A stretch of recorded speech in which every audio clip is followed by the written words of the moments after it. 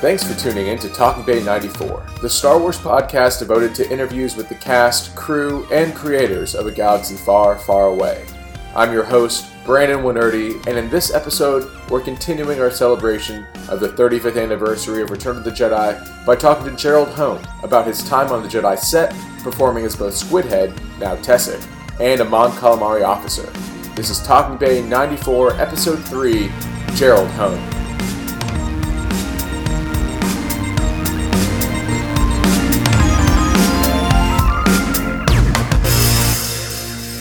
Today we're joined by none other than Gerald Hone, one of our favorite people in the Star Wars universe. Gerald played a variety of roles in Return of the Jedi specifically, and not only that, but he's been a huge part of the Star Wars fan community. Gerald, thank you so much for joining us today. Brandon, it's my pleasure. Always a pleasure to talk to you. I know, it's nice being able to reconnect after last year. That was probably one of the highlights of any convention I've ever been to. We probably talked to Gerald for an hour and a half, 2 hours, just enraptured by all of his stories. And it was probably my favorite time. So again, I'm really excited to put that on tape this time. You're too kind, Brandon. Thank you so much. The thing is, I've got so much to say about Star Wars. I can talk forever. Well, let's see how long this podcast goes then. I'm excited. Okay. Well, let's just start at the very beginning, how you got your start in acting and in kind of this world. And I know that there's a lot of great stories behind that. Oh, wow. Now there's a book in there somewhere. Well, first of all, for all the shy people out there, I tell you that I was very shy when I was a child. Lots of actors say that, and lots of actors were shy. But when I used to watch old black and white films with my mother, on a Sunday afternoon in Belfast, where I was born, Belfast, Northern Ireland, that's when I became addicted to films. Particularly old films, old black and white films. And I knew I just wanted to do that when I grew up.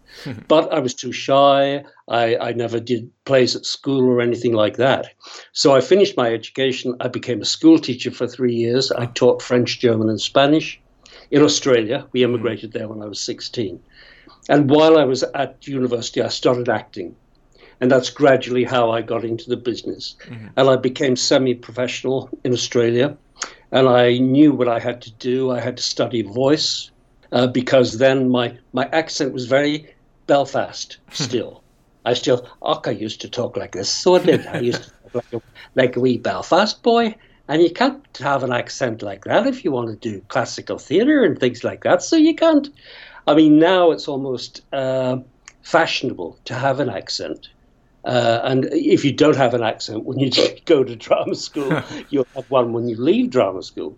But in those days, we're talking about over 40 years ago, it wasn't fashionable, especially as my accent. It was Belfast mixed with a little bit of Australian, because when you're a school teacher standing in front of 32 screaming derelict children who want to make your life hell, you've got to be understood. So that's when my accent began to level out. But I realized enough that I needed to study voice. And that's really why I found a course that fitted me. And that was in London, where I'm speaking to you from now. So I came to London over 40 years ago to go to this drama school. Had to audition, of course. And I've been here an actor ever since. So from drama school, what was kind of the steps you then took to end up in Return of the Jedi specifically? I know that some of the connections you made through drama school and then past that kind of led to it. Okay, well, there are a couple in my brain. It's very Irish, Brandon. It just went off 10 tangents. And I'd like to tell you a story eventually, which I told in Lexington. But let's bypass that for a while. No, let's go straight to it. My first job after drama school was a mime show. When I say mime, it was just acting without words. And it was based on a poem called J. Alfred Prufrock. So the mime show was called Prufrock. And that's where I met a guy called Desmond Jones, Des Jones, who a lot of us from Return of the Jedi know. He was a mime teacher and a mime director. And he came to see this mime show I was in called Prufrock, which we toured around Britain and throughout Europe. And we kind of kept in touch over the years. That mime show was in 1978 we first met. 4 years later, I got a phone call from him saying he was putting together a team of people to work on a film. Didn't tell me what film. would I like to audition? It would be mime, not speaking. There weren't speaking parts. But we would have the same residual repeat fee contracts as all the actors did. Proper equity contract, same terms, performer contracts. So I auditioned with lots of other people. I think it was the second audition. They told us it was for the new Star Wars film, which they called Revenge of the Jedi, of course, which everybody knows. And eventually we were whittled down, we were narrowed down to 9 people. So for those of you who don't know, I'm in the credits at the end of Return of the Jedi as a mime artist. After Ewoks, at the very end of the credits, mime artists, there are 9 of us. And our job was to bring to life creatures of Jabba's palace. And some of us were going on to play what were called calamari men. So that's how I got that job. That was through Des Jones. Sean Crawford and Tim Dry also studied with Des Jones. So if you ask them the same questions, they might mention Des as well. And so after the audition process and then you ended up on the set, what was the first set you worked on for Return of the Jedi? Jabba's Palace. Jabba's Palace. And we didn't know it at the time, but they had started recording the week before us on the Sandstorm set. Right. But we didn't know that until many years later. And most people didn't know that at all, right? Most people that deleted and it's gone. That's right. So we had a couple of days rehearsal. I was very glad to do the panel. It was the Jabba's Palace reunion panel in Lexington when I said that we rehearsed 2 days before we started filming. I think we rehearsed on the Friday and Saturday mornings before filming started on the Monday. And actually, Mike Carter, Bib Fortuna, he remembered that, and so did Tim Rose, which was fantastic because when we were given the parts, this is what Des told me. I remember it vividly. He said, you're going to be heavily featured in scenes with this new creature called Jabba, this crime lord. So we thought we were going to be heavily featured, meaning in lots of shots. And that's why we had 2 days rehearsal. It was just us on the Jabba's Palace set. The puppeteers, the mime artists, no crew, no technical people, just a couple of other people. It was fantastic. And we worked out a lot of business, things to do when we were together. But of course, once filming started the following Monday, and you get the other actors, you get the production people, the wardrobe people, the electricians, the sound people, makeup people, helpers, extras, right? At one point, I think 180 people, and we kind of disappeared. So I don't want to sound negative, and I don't want Star Wars fans to think I'm sounding negative, but we kind of disappeared, and that's why we're not featured more. Just because when everybody got on set, there were too many people. Right. But use your imaginations, folks, and think, what would it have been like if all our creatures, all our characters had been featured more, which we thought was going to happen. I mean, Star Wars fans, they'll pick up anything in the background or in the foreground. It doesn't matter as long as it's a great part of the story.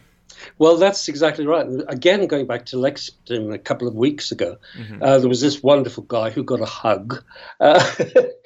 He said to me, because people stand in line watching me, right?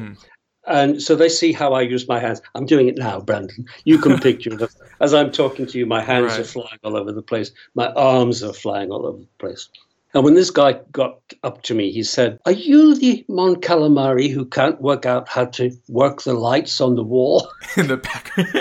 This is during the Battle of Endor scene. Right. Just before Akbar says it's a trap. There have been various people who have asked me that question in different ways, including 2 girls, which was unusual in those days, at Celebration 3 in Indianapolis. And they said to me, they were giggling, and I said, "Okay, what are you giggling about?" And they said, "It's you, isn't it?" And I said, "What?" And they said, You're the confused Mon Calamari who can't work out what to do." I said, yes, that is me. And what it is, this is what I try to get fans to look at, Brandon.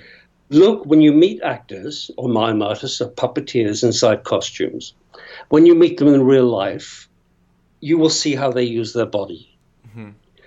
So these people worked that out because they were watching me. They saw how I used my body. And that corresponds to the confused-looking Mon Calamari. So sometimes fans ask me, how do you know, or do you know who's inside that costume? And I'll say, no, they're too tall, or they're too small, Or, no, they don't move like... I mean, if you were to put my friends inside black plastic bags and tell them all to move, I would know which was which, because I know their body language. I know how they use their bodies, whether some of them don't use their bodies. So they would be very still. Do you see what I mean? Yeah. How did you use your body language, I guess, for Tessic or Squidface or Squidhead or whatever? It was Squidface on set, right? That's right. I was going to say, how did you use your body language to inform that character? Okay, excellent question. The basic answer is, and this is what you're taught at drama school, though my instinct was before drama school was the same. So drama school reinforced this instinct. You take your character from the costume. So if you look at, and I think this is how they decided which of us was going to wear which costume, because we were doing lots of movement in the audition, and so they got to see how we moved as human beings without costumes. Right. And if you look at the Squidhead costume, it's very flowing, it's very graceful. I think the cloak was probably made of silk. I don't know, but it's very flowing. Also, the skirt, not called a skirt, the tunic, if you like. Right. So I looked at that and I thought, right, I'm going to be as tall as possible as Squidhead. Squidface, Squiddy, I was called all those things on set in 1982. So whenever the director said action, I would make myself as tall as possible. I'm doing it now. You have to picture it. And I'm making myself about 2 inches taller, right? Just by if you stretch every sinew in your body, every muscle, you can make yourself 2 or 3 inches taller. So that was Squidhead. Now, the Mon Calamari, if you guys look at the costume, they all had little pot bellies, little round tubby bellies, all the Mon Cals. And if you try to see a profile of the costume, you see the back of the neck is kind of like a hunchback. So I thought, okay, I'm going to go with that costume and make it more hunched back. So when I was the Mon Calamari, I would stick my head out. So my neck looks more arched and my back looks hunched, and stick my stomach out. So there was one fan who said to me, how come you play both characters and yet they're about 6 inches difference in height? Yeah. And I showed him that. If you do it now, Brandon, stretch yourself up as much as possible and then stretch your head and your stomach out as much as possible. You can make yourself look very, very different. This is a missed opportunity for a video podcast today. That's all I'm saying. We could have really elevated this a whole nother level. Oh, I'd need a bit of makeup for that. Makeup. What was it like on set then, especially with whether it was working with Marquand or whether it was working with one of the first, assistant directors? What was it kind of like their interaction with all of the denizens of Jabba's palace? Okay, well, first of all, well done. You're the only person. I've been doing events since 2003, 15 years. You're the only person ever to mention an assistant director. Look at that. See, this is why you come to Talking Bay 94 for the real insight questions, right? Excellent. Excellent. Okay, well, the first assistant director on Jedi was a guy called David Tomlin, Tomblin. And if you guys want to Google him and see what he worked on, what didn't he work on? Indiana Jones, all kinds of stuff. And he was actually the first AD, first assistant director, to win a BAFTA, British Academy of Film and Television Arts. It's the equivalent of an Oscar for his work. And he was really the person who we dealt with mostly, not Richard Marquand, the director, or George Lucas, who was often on set. But it was Dave Tomlin's job to keep us all informed what was going on. We were in a sort of different category because we were mime artists. So we had Phil Tippett's team. Phil Tippett, he was responsible for all the creatures, except for the Ewoks and Jabba. They were made by Stuart Freeborn, I think. You probably know that. Stuart Freeborn. Though once we were up and filming, Phil Tippett's team looked after them as well, the Ewoks and Jabba. What a lot of people still don't know, when they were editing the Battle of Endor scenes, there was what we call a hole in the plot, an emptiness, a space in the plot. And they hadn't filmed the information they needed, which was the shield is down. Right.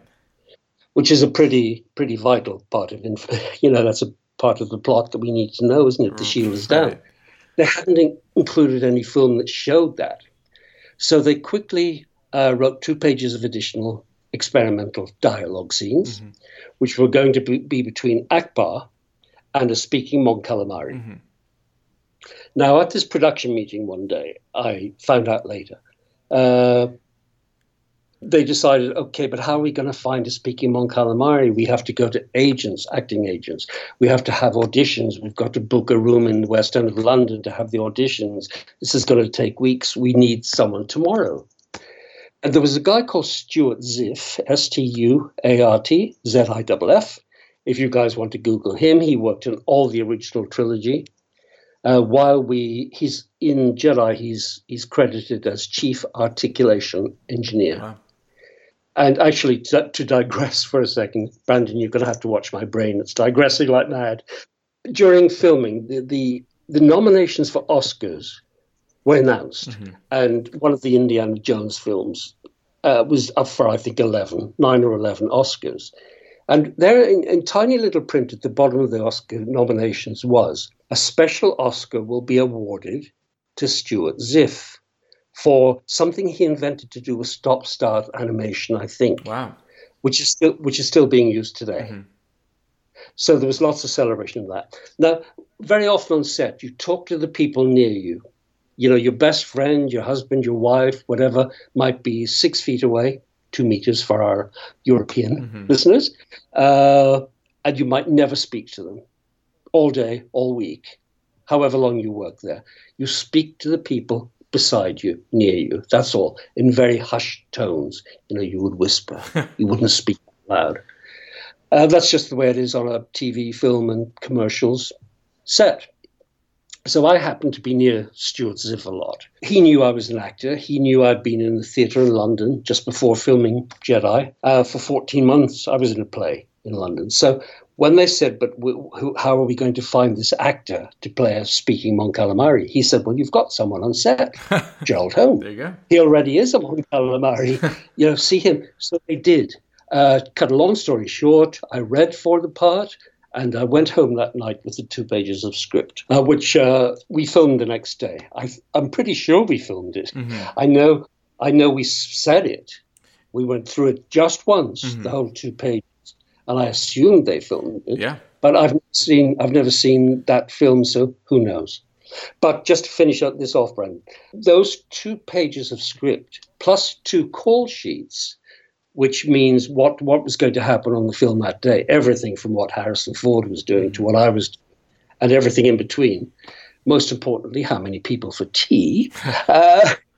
This is Britain, that's very important. Right, you can download those from my website or from my Rebel Scum thread, which we'll talk about later. Of course, and I'll link to that as well, because I've looked at those, and they are an incredible part of Star Wars history, right? Having another talking Mon Cal besides Admiral Akbar, and also just your involvement in having speaking roles. So I kind of want to know, what was it like trying to articulate that mask when you're doing these lines? Did you even just you're like, you know what, let's just focus on the lines, or was there any mechanism at all in that mask to move them out? Oh, you're so far ahead of me. You've thought this through. Thank you.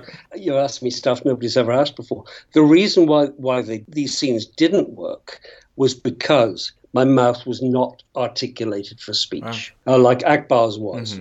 A puppeteer would in some shots, Tim Rose would work the puppet, Akbar. And I think when he was in the mask himself, somebody else, maybe Mike Quinn, I don't know, would move the mouth. But my mouth wasn't articulated at all. So when I tried to speak, for example, one of my lines was, "Sir," and they wanted an American accent, "Sir, the shield around the Death Star has lost power." So the shield around the Death Star has lost power. So inside my mask, I was going, trying to make my jaw open as much as possible. I was going, that's what it sounded like, just ridiculous. That's why they didn't use it. However, that information, the shield is down, had to be said by someone. Right. So if you look at that scene now, I ask fans, who said it. Most people think Akbar said it. But some people think Lando said it. I don't know. I think it's a voice-off. I'm pretty sure it's a voice-off because they didn't have footage. They didn't have film to show this, I think they said, okay, let's have it as a voice off. And then the camera quickly moves to Akbar to make it look like he's saying it. But if you look at his mouth, he's not actually moving. saying Yeah. it. But you see that I love that. Some people think that's I don't want to know that, but I love that. Yeah, no, that's movie magic, right? Yes, it's movie magic, exactly. Did I answer your question? I've got a feeling I didn't answer your question, but we were just initially talking about your work with the directors, and I think we kind of answered that right with this. But if you have any other stories, we always. Well, I would just say that Richard Marquand was the director. He didn't talk to us directly. It would always be through an assistant. And the only direction I was given about Squidhead was, you're a bad guy. You work for the meanest crime lord in the galaxy. Right. That's Jabba the Hutt. And when I came to be a Mon Calamari, I was told, okay, now it's the opposite. Right. Now you're a good guy. And you work for the nicest man in the galaxy, Admiral Akbar. That was the only character definition.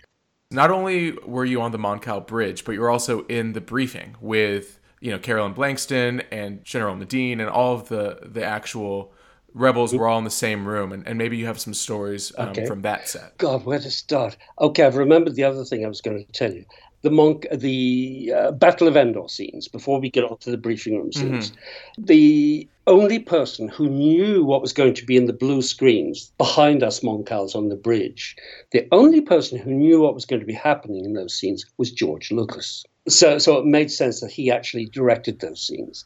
Now, not a lot of people know that, but if you look at my thread in Rebel Scum, which we'll talk about later, I actually talk about that there. And I've got, quote, 5 or 6 lines from a little book that came out in 1983 called The Making of Star Wars Return of the Jedi, which I don't know why they don't republish it. It's just a brilliant little book. It is.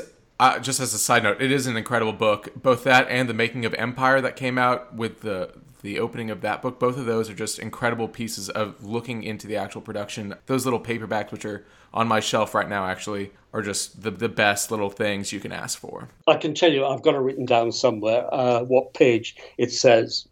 Only George Lucas knew what was going to be in those scenes, Battle of Endor, so it made sense for him to stay on Studio 5, I think it was, and film scenes.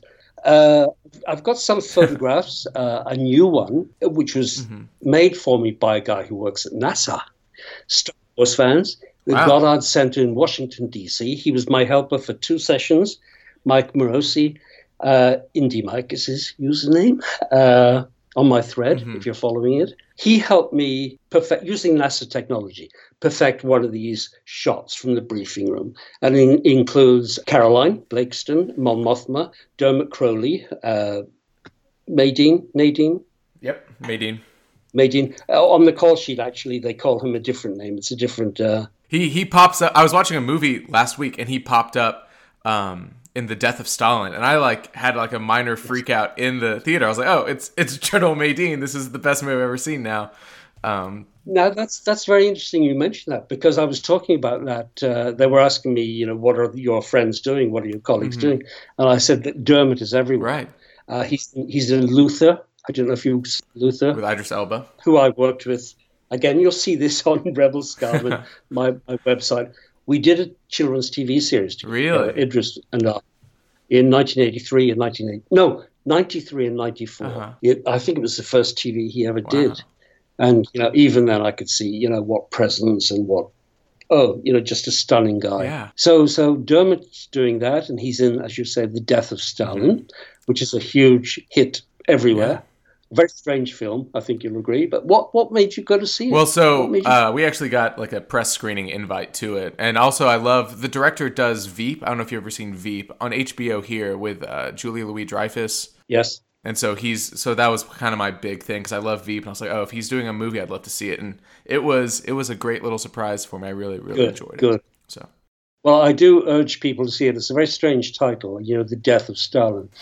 Right. You think not a lot of laughs, but see it. But there's a few in there, right? Yeah, and very appropriate title, too.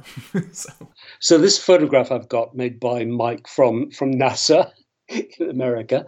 It's got all the Moncals, all the extras, and it's got Caroline and Dermot and Tim Rose.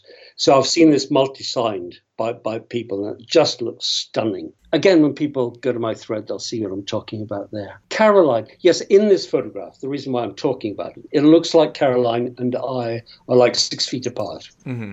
We weren't. I could have touched her on the shoulder. I think it looks like we're far apart because it's a screen grab and it's sort of elongated sideways, if you see what I mean. Mm-hmm. But I can remember the director saying to Caroline, who was in the theatre, she was working in the theatre while filming, and she would do what we all do who work in the theatre, and then you come to film or TV, and you go, many Bothams have died to bring you. You see what I mean? Yeah. It would be big theatre voices. Mm-hmm. And the director, I was close enough to her to hear Richard Marquand say, bring it down, darling. Very good, just bring it down. You see what I mean? Meaning, don't speak so loudly. Right. So she eventually brought it down and down and down and down, so much that we couldn't hear her. So we don't react. If you watch those scenes, I'm a tall Moncal behind her. Mm-hmm. There's one on either side of me, much smaller. And, we couldn't hear what she was saying, so we couldn't react. But again, from this little book that we talked about, that you've got on your shelf, The Making of Star Wars, Return of the Jedi, it says that Caroline was called back to dub her lines because when they were editing, they could hear pigeons in the rafters, in the roof. So she had to go back in weeks later and redo her lines. So we've talked about it a few times, and I'd love to officially talk about it. The Rebel Scum thread, I'm not going to understate this or overstate this, is probably one of the most unique pieces of Star Wars history, in modern internet history at least, where it's an actor from Star Wars directly interacting with the fans and giving just incredible information. And so I'd love for you to talk a little bit about it and how fans can actually go and look at it, because really the amount of information you've poured into that thread over the years, you can spend a whole day reading through it and looking at all the images and call sheets, because you've really put together something really, really cool. Oh, Brandon, thank you for saying that. Thank you so much, because I do put a lot of time into it. Mm-hmm. And what you just described it as, I didn't set it out. I didn't set out for it to be any kind of historical document. Mm-hmm.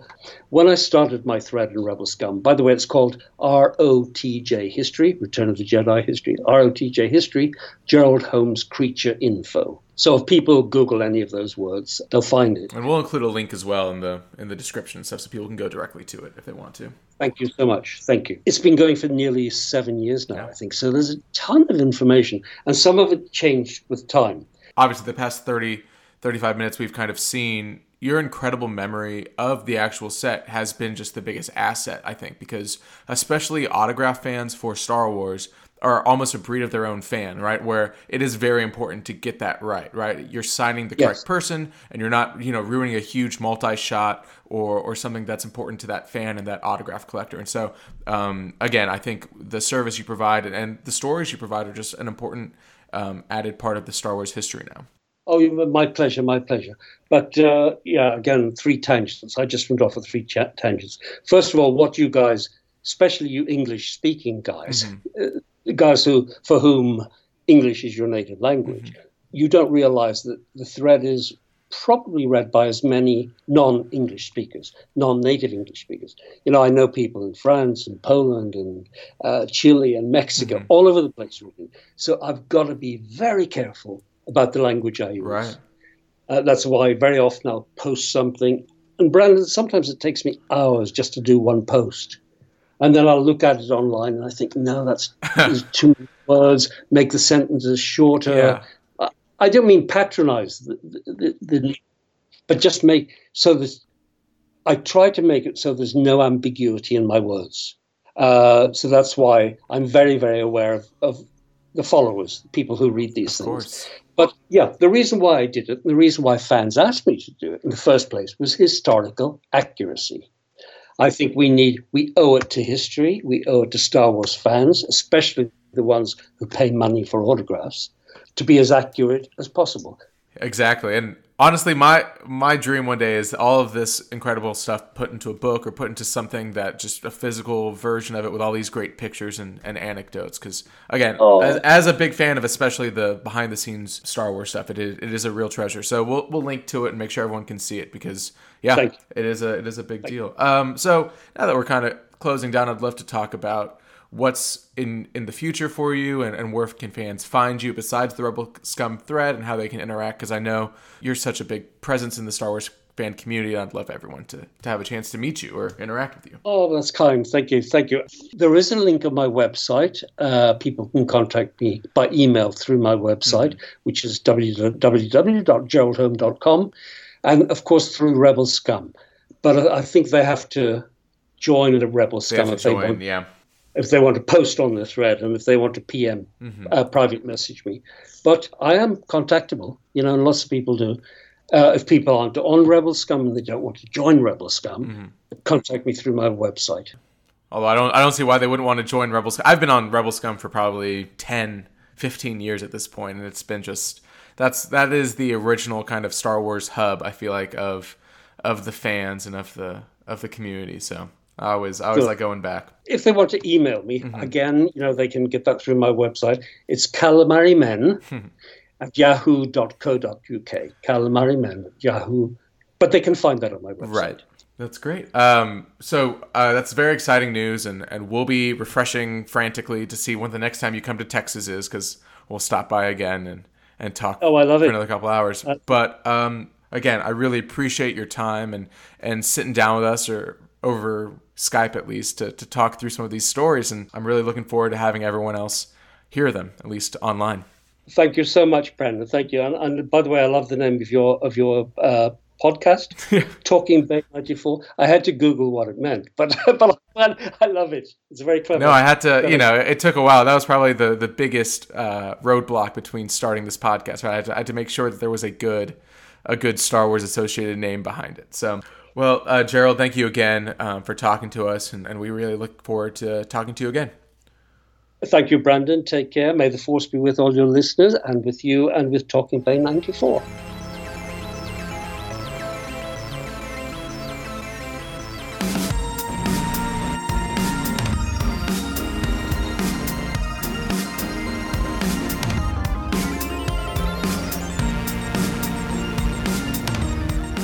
And that's it for this episode of Talking Bay 94. Thanks for tuning in, and really I just want to thank Gerald Home for his generous time and incredible stories. I really enjoyed the conversation, and I hope you did too.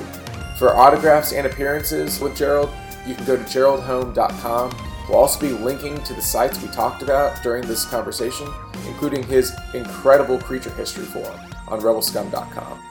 Our next episode takes it back to the beginning with an interview from the father of the lightsaber, Roger Christian. So stay tuned, leave a 5-star review, and the Force be with you.